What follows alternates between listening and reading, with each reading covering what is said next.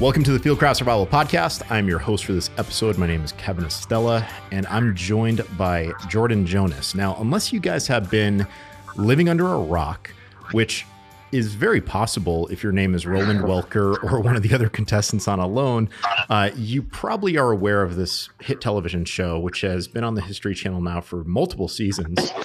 And this gentleman who joins me on the podcast today is one of those guys who, as I was watching the show, based on my background, I was like, damn, this guy is doing it right. Wow, he's impressive. Holy crap, he's doing it so well.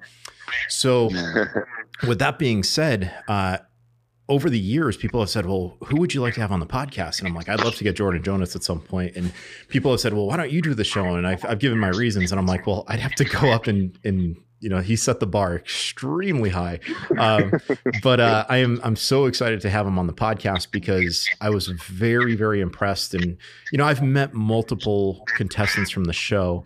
And, you know, Nicola Pellion has a recommendation for my book on the back cover of the book. You know, and I've met a bunch of folks that I've been very impressed with. But this guy, you know, among these giants, he's the cream of the crop. So try not to inflate his head too much. So Jordan, thank you so much for joining us. I am so happy to have you on, man. Well, yeah, thanks, Kevin. It's an honor, and thanks for the good words.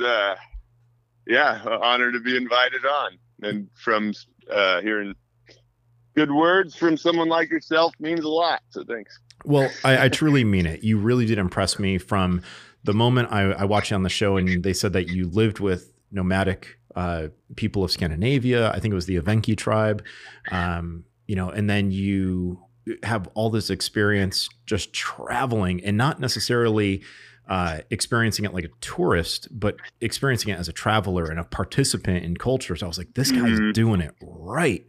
And honestly, like in my circle of friends of all the guys who watch the show and we chat back and forth, everyone was like, this guy is doing it and it's like not even breaking a sweat. So let's talk. Yeah. Right. So let's talk about this experience, and I want to talk about what you're doing now and kind of like your background. So first off, how did you get the inkling? How did you get the bug to do Alone? Well, that in and of itself is a long story. I'm sure we'll get into it as we chat. But the short version of it is it was after season 1 or 2 was just coming out. My buddy had seen the show and was like, "Hey, you should watch the show. We should apply." And of course, at that time, I had spent a lot of years living with the natives over there in Siberia, so it was kind of right up my alley. And I watched the show and. I was like, that actually is a pretty cool show. And to be really honest, the whole reason I applied is because when I watched it, you know, in those early seasons, you'd see a lot of bear and nobody was hunting the bear, as it seemed. You know, I don't know. It's always what you see or what you don't see. But I just thought, man, I've got to get on there and try to hunt the bear. So I just sent him a quick link to my YouTube videos that had been living with the natives over there in Russia, and I kind of forgot about it. And then I was too late for season 3, and season 4 was team, season 5 was returnees. So it wasn't until 3 years later I was just out working a job, like working on this building a driveway, and I got a call from Alone, and they're like, "Hey, there's Alone, we casting for season 6 and we'd love to have you on." And I was just like, what? Like I had to, oh man, I gotta go catch up on the show. And I don't know, just an opportunity I couldn't say no to. Yeah, so the doors opened and just kept going through them and found myself out there. It was clearly a really unique opportunity to use the skills I had acquired. You know, I had always just earned money in the States, gone to Russia, you know, lived there for a year at a time, then come back, earn more money. I never thought of it as being a financial opportunity, but it really was that on Alone. I didn't particularly go on to prove myself or anything like that. I was just like, man, what a unique opportunity to try to, you know, buy myself a lot of time with the family while the kids are young. So that's what I took it as.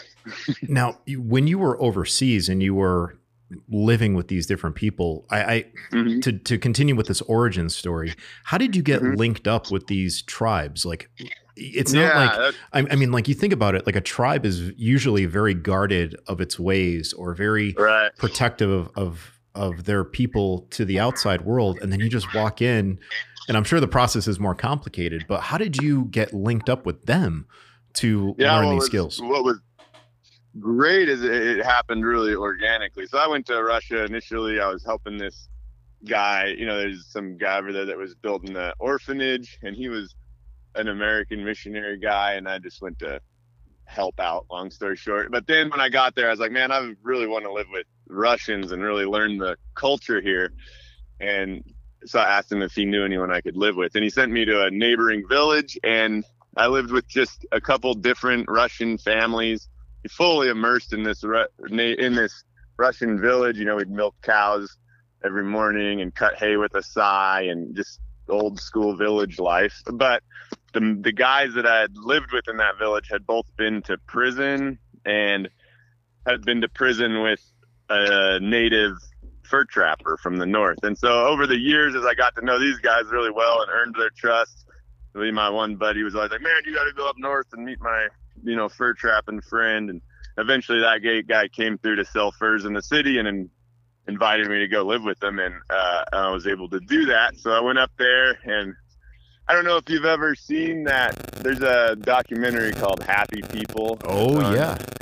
Yeah, so that was actually filmed not far at all from where I was, and the fur trapper I lived with knew the guys on that film. So it was basically that lifestyle, and it was awesome. I loved it. I went out and spent a good year living with that fur trapper in the woods and trapping, and he was showing me the ropes of all that. And then,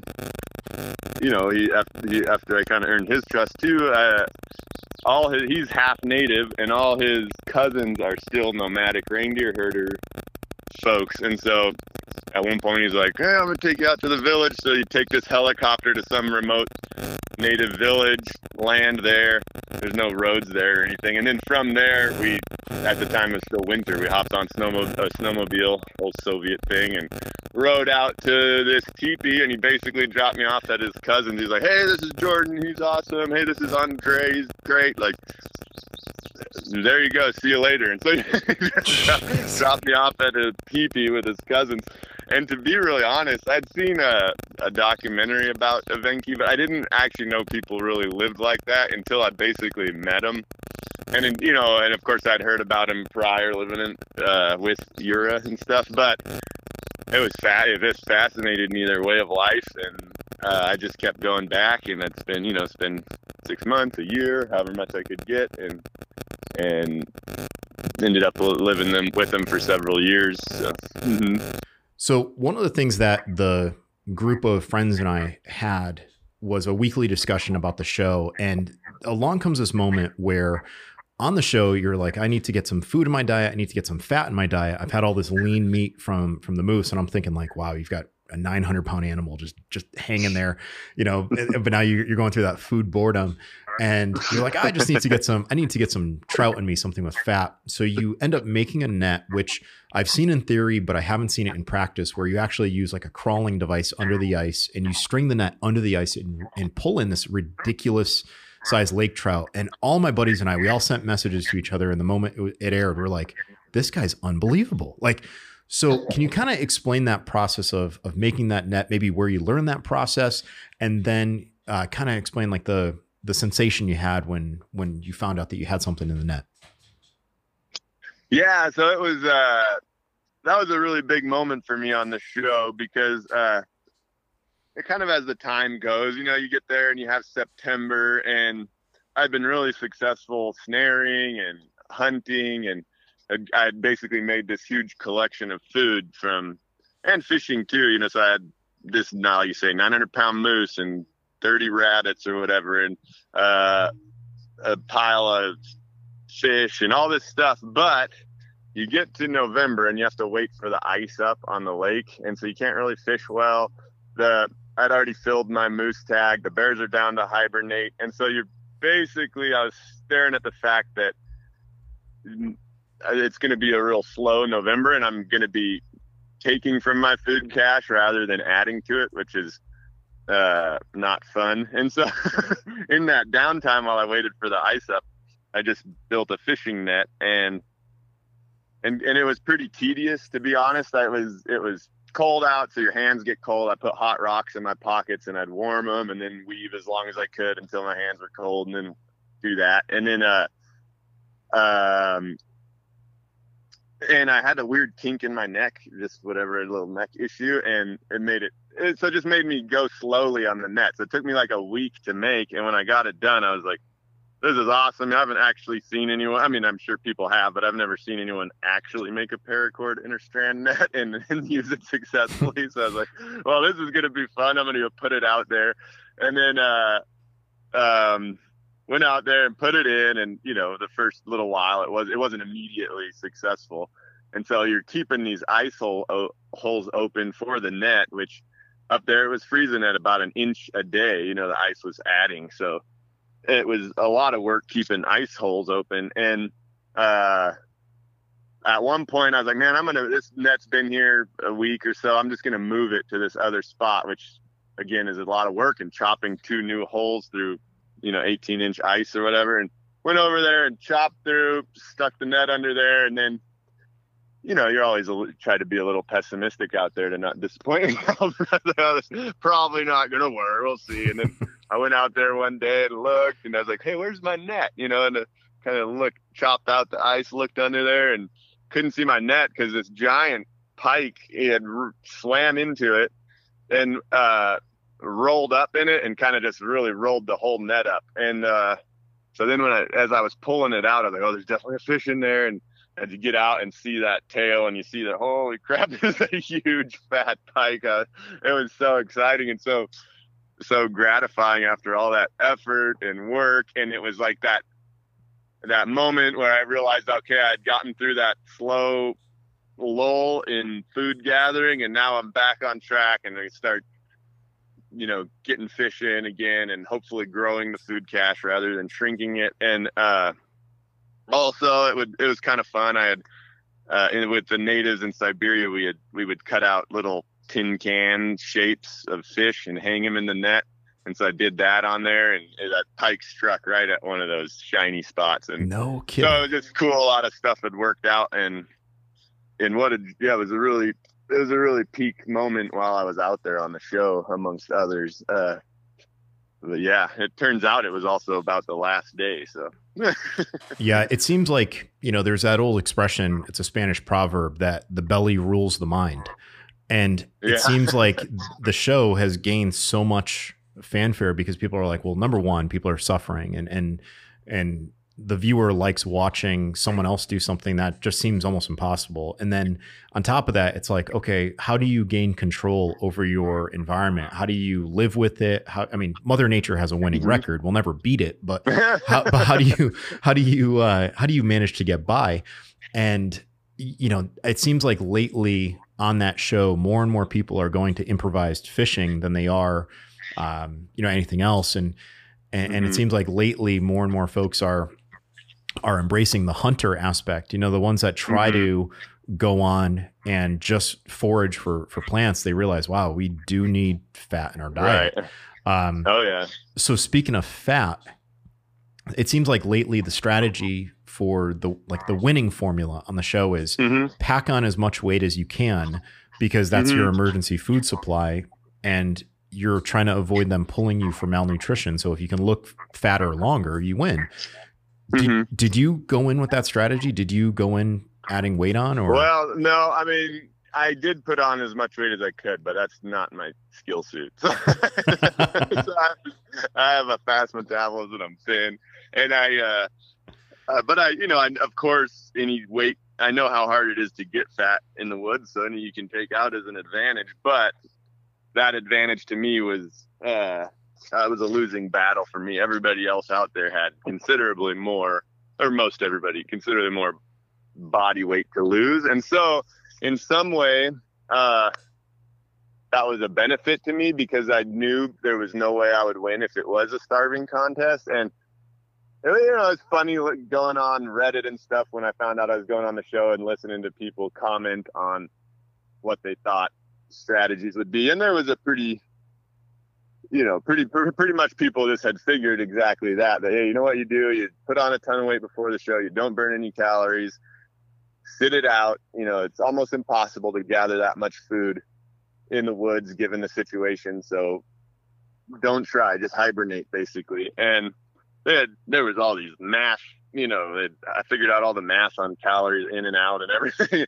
And I was reading that, but honestly, the fact that I've lived with the natives in a similar environment, I was like, man, I know it's possible to not just suffer through, but to actually be sustainable. But I also knew it was going to be like a major puzzle to unlock, because you don't know what it's going to look like when you're out there, and you don't know what avenue is going to be for you there. And so you have to be really adaptable when you get out there. But me knowing that I couldn't win by starving, that it might be a valid option for some. For me, it absolutely wasn't. So I knew I had to be active, proactive, and make it happen, So when I got out there was no time where I thought, this activity could be productive, but it's also a lot of calories. I'm not going to do it. It's like, if it's going to potentially be productive, I'm going to do it, including, the most stark example of that was building that big fence to funnel all the moose in a certain direction. And it's like, man, that's falling a lot of trees. It's a lot of calories to spend. But I was like, well, I'm not here to starve, so I'm going to make it happen. And sure enough, that strategy ended up paying off. But it was really an advantage knowing that it was possible, because there was a lot of talk that it wasn't possible, especially prior to season 6. It had been, the other strategy had for the most part won on the show. So yeah, what's interesting is when you watch the first season, I mean, it was a truly brand new show on the History Channel, and you see people making mistakes that they were naive. They did not know. But then by season 2, you start seeing commonality in the gear that's carried. Like people all, like the gill net reigns supreme, gill net, and then, later on you see that everyone's carrying those massive silky saws, and it seemed like there was like a must-have shopping list for that show. I know that you're allowed a certain number of socks, certain number of wool tops, and so forth and so forth, and multiple pairs of gloves, which I'm assuming get worn through with all that physical work that you're doing. Right.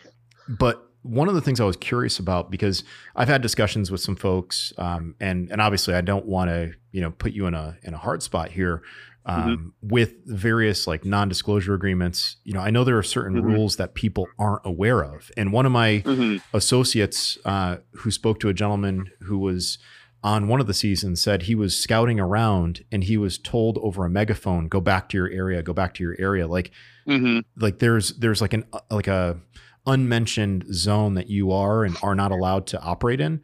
And then you mentioned the barbless hooks, which people are like, why do they keep losing these fish? I'm like, the hooks are barbless.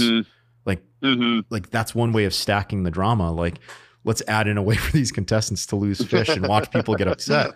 Because any fisherman that was like, yeah, barbless hooks, maybe you're doing it for sport fishing where you don't want to harm the fish. Right. But in survival, I would take a treble hook over a barbless hook, So were there any of those things that people should just be aware of that you don't mind sharing? Or is there stuff that you're like, for sure. Yeah. I mean, I don't think I think the show's fair,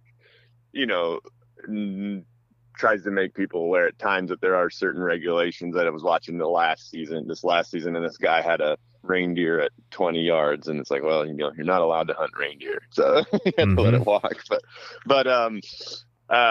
And so on my season, actually, it adjusted my strategy immediately, because my plan was to go out there and catch a lot of fish. Hopefully, I knew we were on a fishy lake, and make a big stinky pile of fish and bait bear in and try to get a bear by various means that I have.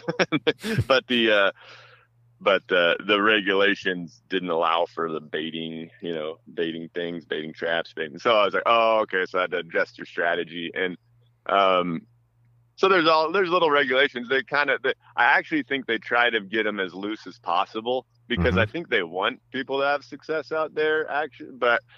But you're still dealing with Fish and Game commissions, and then oftentimes in Canada, and tribal regulations and all this stuff. So they negotiate what they can, and when they're done, there still are a lot of regulations. But the fewer that there are, I think the better show it makes for us. And I think they kind of agree. So I think they try to get as few as possible, but the fact is you still have to go. People aren't going to like relax game laws for a TV show. Right, right, right.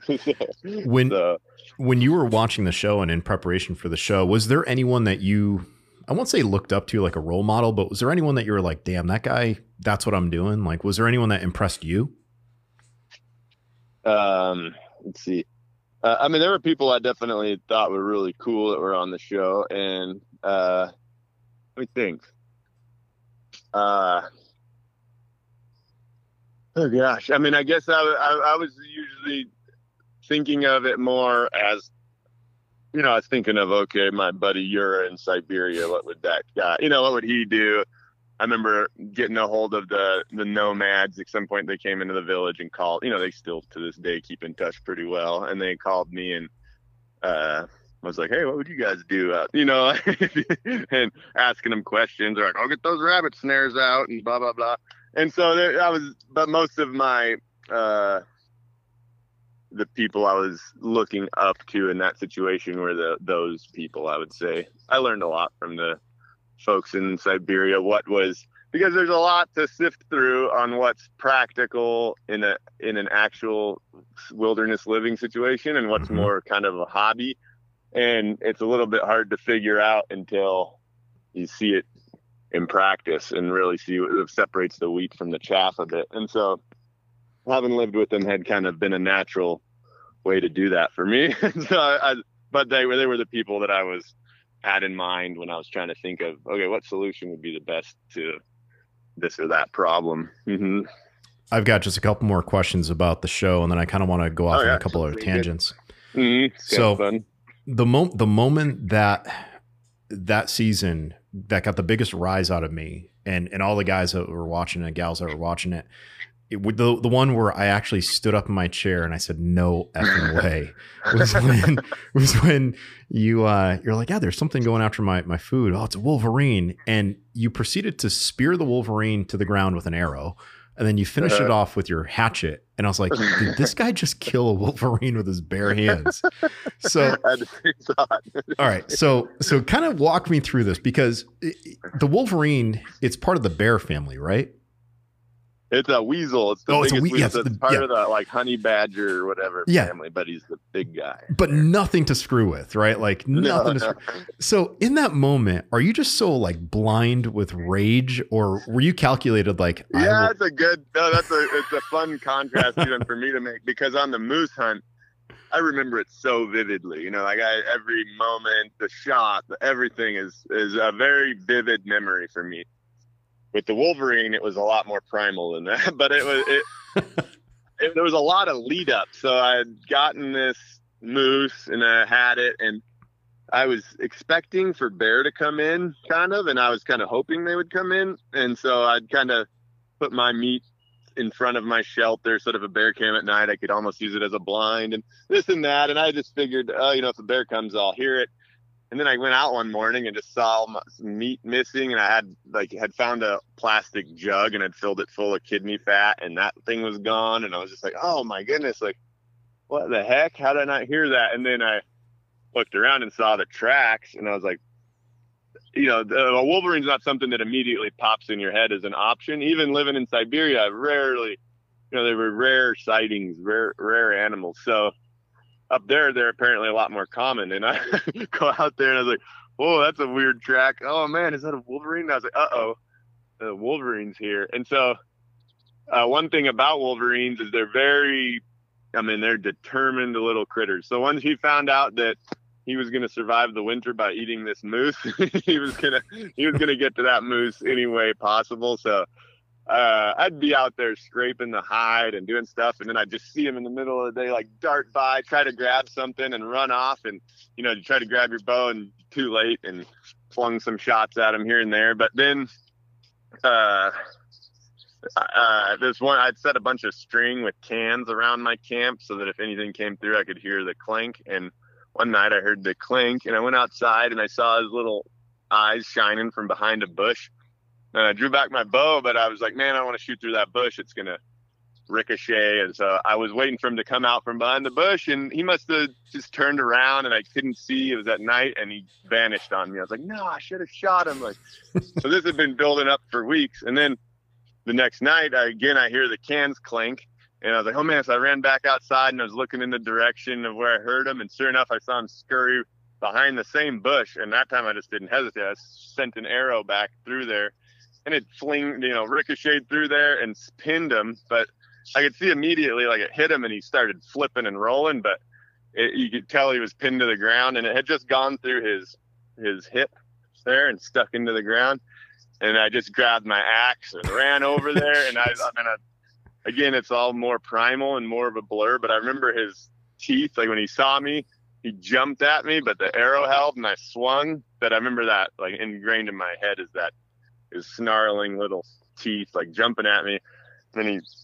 Then I swung and hit him, and it disemboweled him, and he, like, spun around, like, grabbing at his intestines. And then I swung a bunch. And then I had that exact same thought after it was over. I was like, holy crap, did I just kill a Wolverine with an axe? Like, how did that just happen? But it really felt like it was me or him out there. I mean, he basically had claimed my meat, and so had I. So it was I could tell it was going to go down. So I kind of knew it was going to go down, but I didn't know how. And it just all happened really fast. And it was quite a moment. But I remember it, but I mostly have that one snapshot of his snarling face jumping at me in my head. Damn. But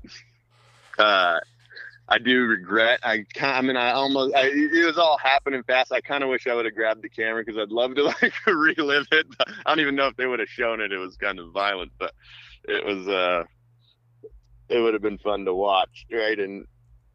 Right there. Oh my gosh.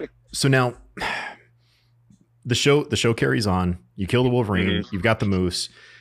Producers show up, and, like usual, they do, like, the medical check, and they bring in, your spouse.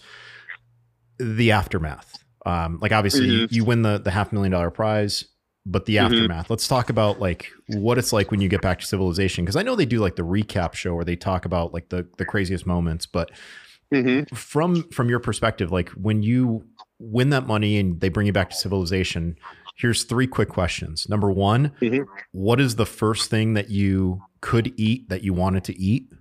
Number 2, how much freaking paperwork do they make you file for all the taxes on that money? Right. And then number 3, how damn hard was it to keep it a secret? Yeah. So what, I get back, and question 1 was first thing that you ate. Oh, right. What was interesting is that moose was so delicious from the first bite to the last. Once I got it, I didn't have real strong cravings, but I was thinking about these magic squares that my mom would make at Christmas. So I was like, man, I gotta, it's like coconut and chocolate and all this stuff. And I was like, oh, that'd be good. So I got back and I told her, and she made a big batch, but man, I ate like a tiny bit, and I was like, woo, that's too rich. I can't even eat that. It sounded better than it was. And then let's see, what else? The paperwork, there was a lot of paperwork. I mean, from the beginning to end, you got to do psychiatric tests, and you got to do all the types of NDAs and this and that. So there was a ton of paperwork, not my forte, but ended up getting through it. And then wait, now I'm blanking. What was your third question? How difficult was it keeping it a secret? Oh, that was difficult. And I think I'm not sure how good at it I was. Like, people made assumptions, and I could neither confirm nor deny. Because mysteriously, people could kind of guess what I was doing, I think. And then mysteriously, my wife had to disappear in an emergency, and then we all show back up, and it's just like, hey, I can neither confirm nor deny. Yeah, from the health perspective, just curious. I mean, you hear these stories of these contestants who they suffer long-term, like permanent health problems. Yeah. Did you experience anything like that? Was there anything where you're like, damn, So I it's still don't have. interesting. Like Yeah. No, I didn't. I actually left the show at the same weight I am right now. I was like 100. I'm a light guy. I was like 168 pounds, and that's what I weigh now, basically. So, I actually get lighter usually in the summer when I'm up in the mountains all summer. But yeah. So I felt exactly the same. I didn't have any issues at all. But it is definitely a thing. Like, and had it been in a spot where food was not available, like they did a desert season and and you're just all starving out there. I don't know that it's not worth it for money or fame to damage your health long term. So I definitely don't blame the people that don't do that when they get on that show and they realize they're in a dead end. It's like people really have damaged their health long term trying to really push it. And so it's easy to judge, but when you're out there and you're like, man, do I want a permanent health consequences for maybe even coming in second place still? Like, I don't think so. That's not something I would ever blame anyone for. Personally, for me, that was not my experience. And I felt like came back. It just felt like another trip to Russia for me. Like I got back, I wanted to hang out with everybody. I didn't feel culture shock or anything. It was just like, this is great. Like, dove right into those magic squares, but they were too rich. No, I didn't have any health issues, so that's nice. So I think a lot of that too, a surprising amount of that I think comes from not only the starving but also dehydration. You don't realize in those cold environments how dehydrated you get, and a lot of the people that suffer from cramps and all kinds of crazy stuff it's actually dehydration also plays a big role. So having known that, I was able to avoid that too, which is good.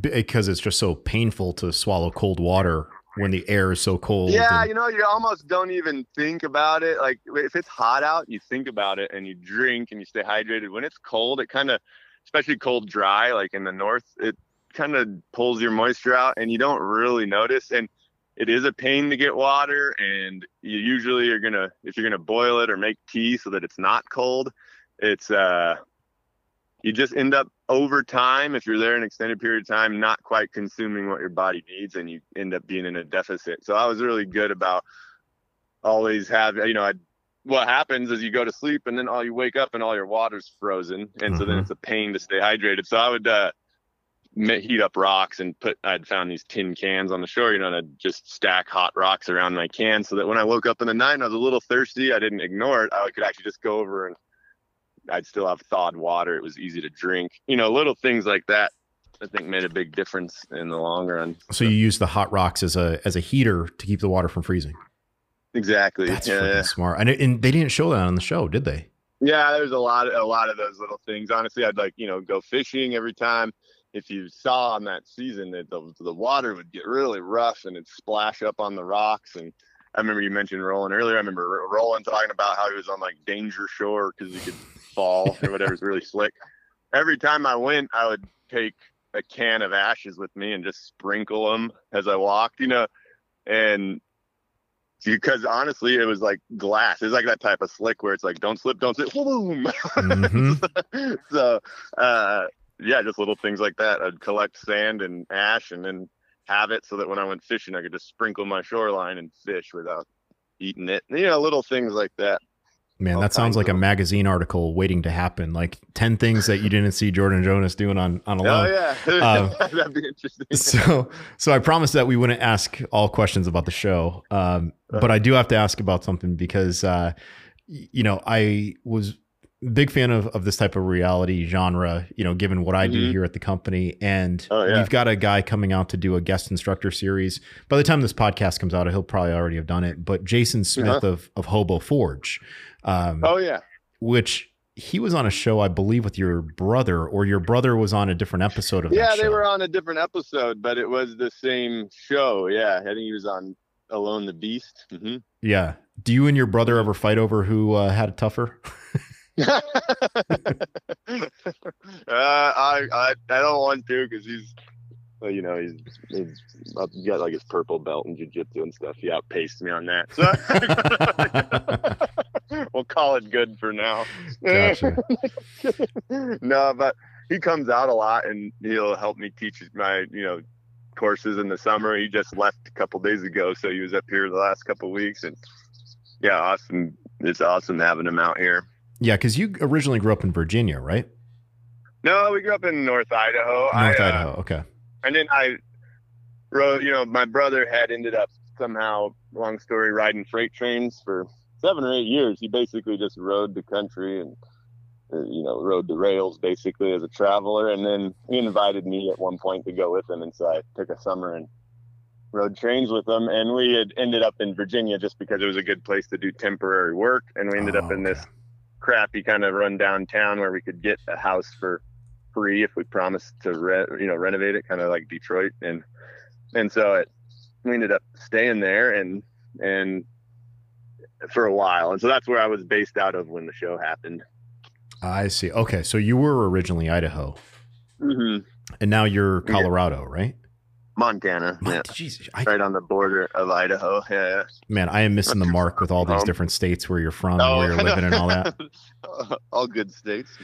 And now you've transitioned into teaching your own courses. And, you know, I've been following on social media what you've been doing. And it seems like you're doing a lot of these like almost like treks or wilderness experiences. Can you kind of talk about that? Exactly. Yeah. So, when the show ended, I thought, well, I had kind of learned a lot of these skills just living with natives and, you know, bow hunting and all that. And when I got on the show did I realize how many people were in the survival training world and that there was a demand for that. And after the show ended, my brother and I were just like, hey, we should, you know, maybe we should try running some courses. And so we did, and I got to say, it was like shocking how awesome it was, honestly. Mm-hmm. It was so necessary for people and so beneficial that it quickly became a lot more than just an idea. You know, it was like more than a business idea. It was like, I really see the purpose behind it. And so I've continued to do that. So yeah, we run, I'd say the survival skills and such are the framework, but I really try to provide like a real wilderness outdoor experience. Try to do something that I don't see other people offering and really push people in the wilderness and have a really cool experience, help them to see that, you know, what our country has to offer has such amazing land and public land, and being able to take advantage of that it can really add to your quality of life. So just showing that to people is a big part of what I do, and sharing in that and the skills at the same time. It's been a blast. I love it. We recently actually just bought an outfitter, so now we can kind of run our own courses our own way and have the freedom to be really creative in what we do. And so what do you think? Pretty exciting. What do you think the reason is people go to your courses? What's a common explanation of what gets people to you? It's such a diverse crowd, which is one of the things that I like about it a lot. You'll have people from, you know, New York, California, and everywhere in between, all different political ideologies and everything else. And you get out in the woods and you realize we're all people and we all get along and we're all kind of in this together. And it's great. I think a lot of people come. We've leaned, you know, more towards like really just wanting to have an adventure in the woods and having someone that can help facilitate that and make that the best that it can be. A lot of people, you know, we always ask people when they get out there, so what do you want to do? You know, I'm pretty flexible on our itinerary. So what are the things you want to learn? What do you want to leave here knowing that you don't know now?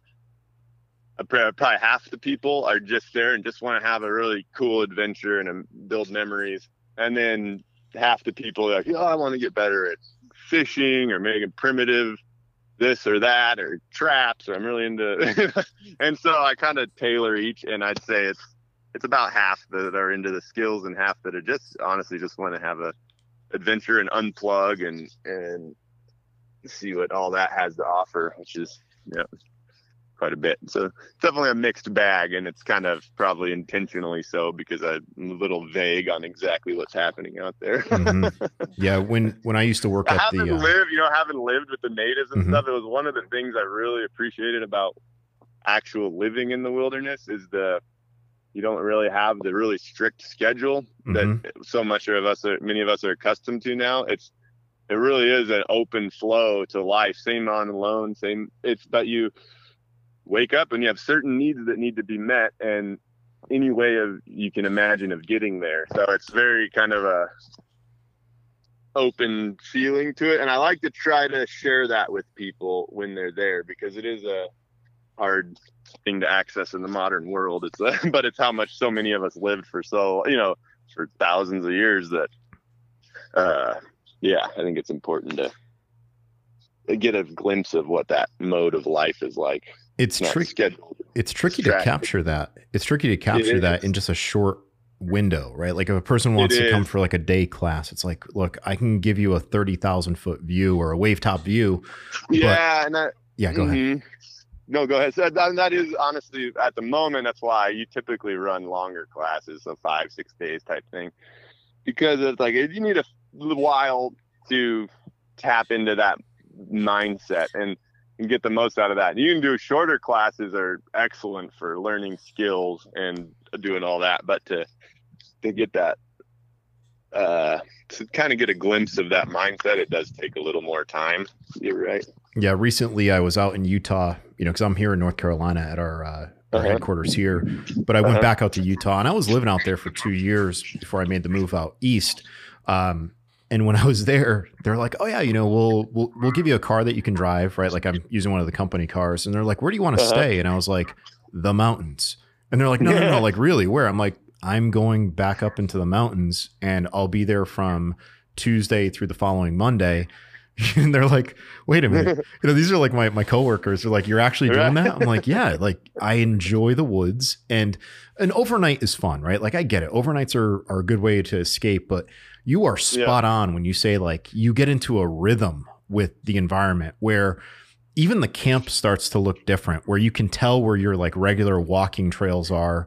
You can tell like, okay, this is where I've been processing wood, and you can tell like, okay, I've got an established area for like prepping food, and I've got an established area for just like relaxing, watching the views. Like you get into this rhythm. But I think the tricky part now, and I'm sure you're dealing with this too, is folks say, well, I want that, but I don't have 5 or 6 days or whatever to experience that, because it's 5 or 6 days plus a day on the front, day on the end. And I mean, by doing that, you kind of make your net, speaking of nets from earlier, you make your net a certain gauge, and you're only going to capture certain size fish instead of everyone. So like, I'm assuming you're doing these longer experiences, but you're also doing some like appearances, and are you doing any like weekend courses? A lot of appearances, and we've done, and I do like just overnight things with people. I actually did a trip down in Texas last year that was just an overnight, and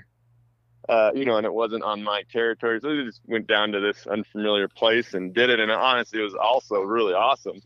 But it is shorter, so you are limited by that, but you can still get it across. I do enjoy, since I guess I have the flexibility, and at the moment still, the demand of folks that want to come, I like facilitating the longer ones, but I've definitely done, quite a few shorter ones. I just feel like in a way, you just, it puts the pressure on a little more, because you gotta, nature's not going to teach some of the lessons that you get naturally taught over the course of a week. You have to try to facilitate it a little more in a shorter window of time. So, but it's totally doable and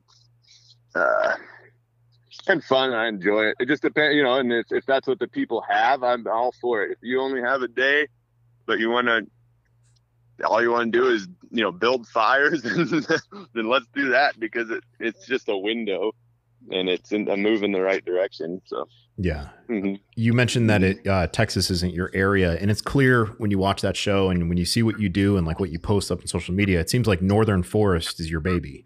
Um, is there an Yeah. environment? Is there an environment where you're like, oh hell no, not going there? I did live in Virginia for a lot of years, so Uh-huh. I've got that one down pretty well. But and then in certain places it gets easier if you're in the tropics. I've spent some time there, and it's kind of easy living. but yeah, I mean that'd be really wet. Those wet temperate rainforests, Seattle and stuff, that can be tough because you're just always being wet is tough. And deserts are fairly limited in their food resources, but depending on where you're at. So you can get a fire built really easily, but you can't cook anything.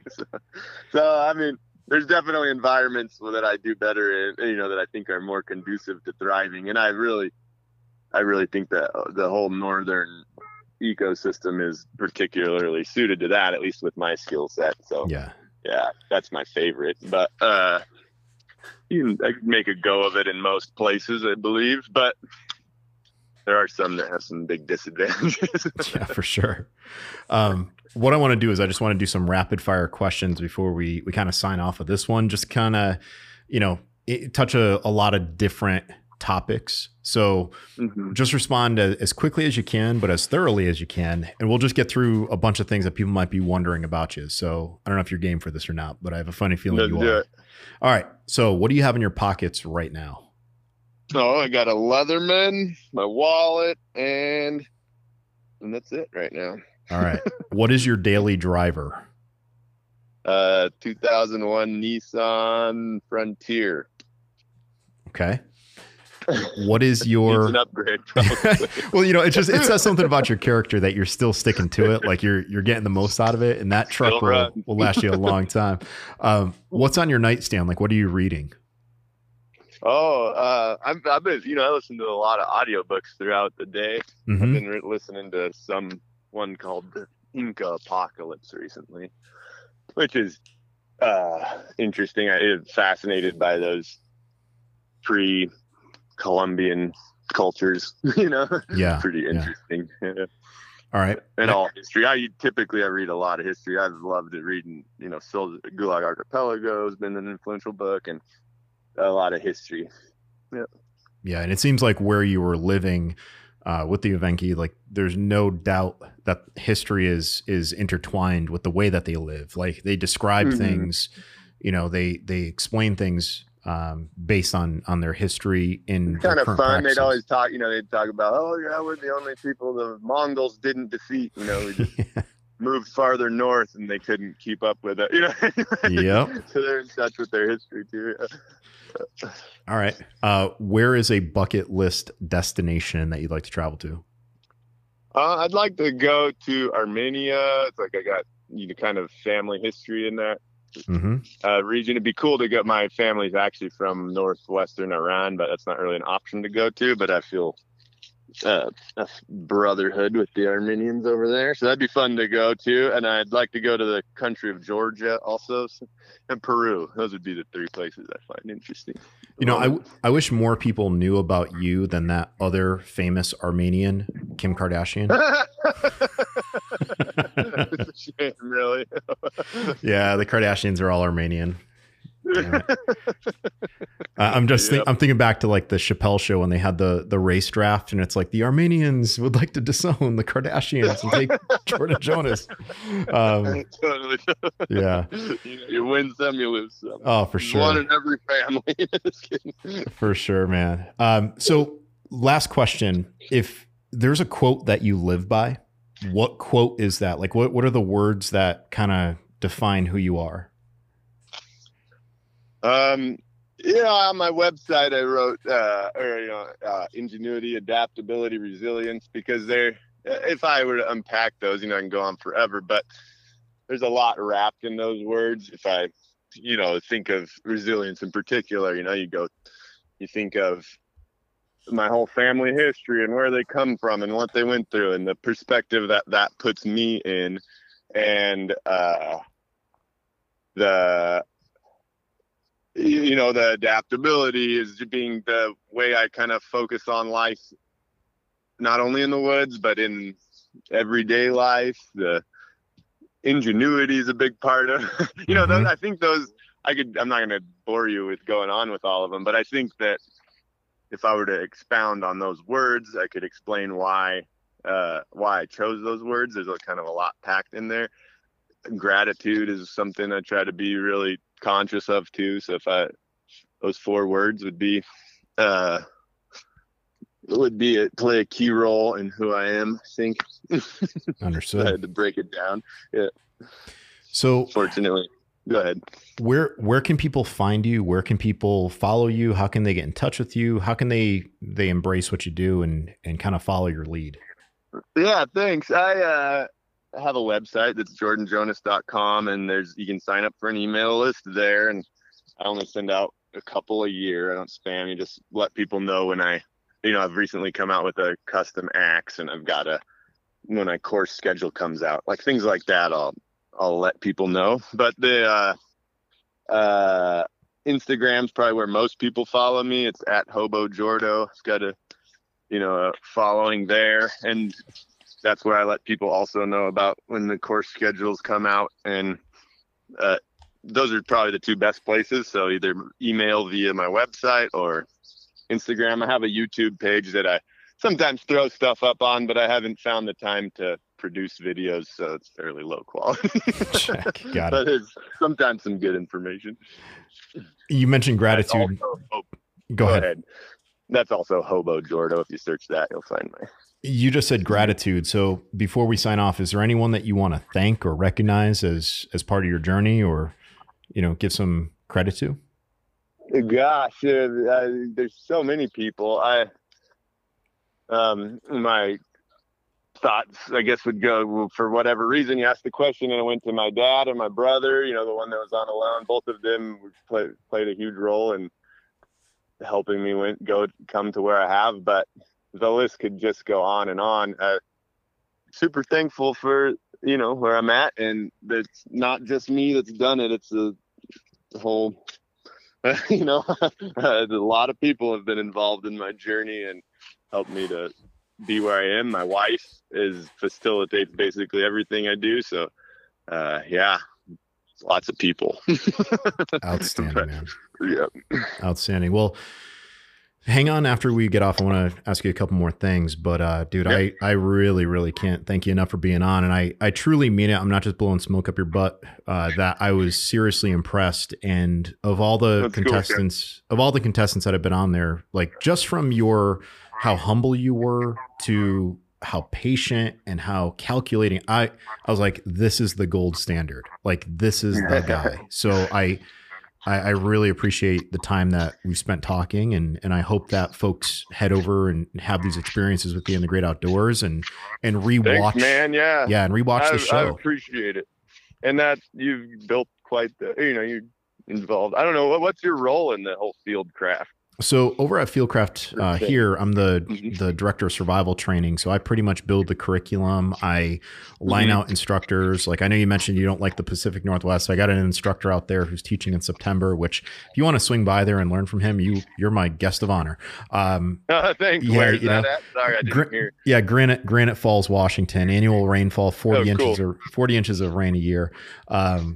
Over on Greg Anderson's property. So I pretty much cover the medical courses, the survival classes, the land navigation courses. When I joined the company, I joined it as I'm teaching fieldcraft skills, right? And I've always been a fan of letting the skills be the star. I want students to walk away with skills, not like, hey, I just learned from this guy who has a book. Like, I want the student to take photos of what they did. So that's my role. It's fun to be able to empower people with the ability to. That's what I try to do too. It's like, hopefully when they leave this course, they feel like they can point at a spot on Google Maps and go there. Yeah. That's not have the fear. That's awesome. That's what it's all about. Seems like a pretty happening company at the moment. good one to be a part of. Huh? Yeah. And like I said, it's very rewarding. It's something that I enjoy doing, and I'm going to continue doing it as long as I have air in my lungs. Cause as you mentioned, it's cool watching people feel empowered, and not just saying that they're empowered, but seeing them demonstrate the skills that they've learned, and you knowing as an instructor that they truly are, like that to me is the drug, just like that giant fish that you caught. Yeah, totally. No, it's awesome, man. It's a cool field to kind of have wandered into. I was just doing construction before the show, and it's like, man, this is way better. Yeah, for certain. So hang on just for a bit, but guys, for everyone else, thank you so much for listening. This is Kevin Estella of Fieldcraft Survival. Until next time.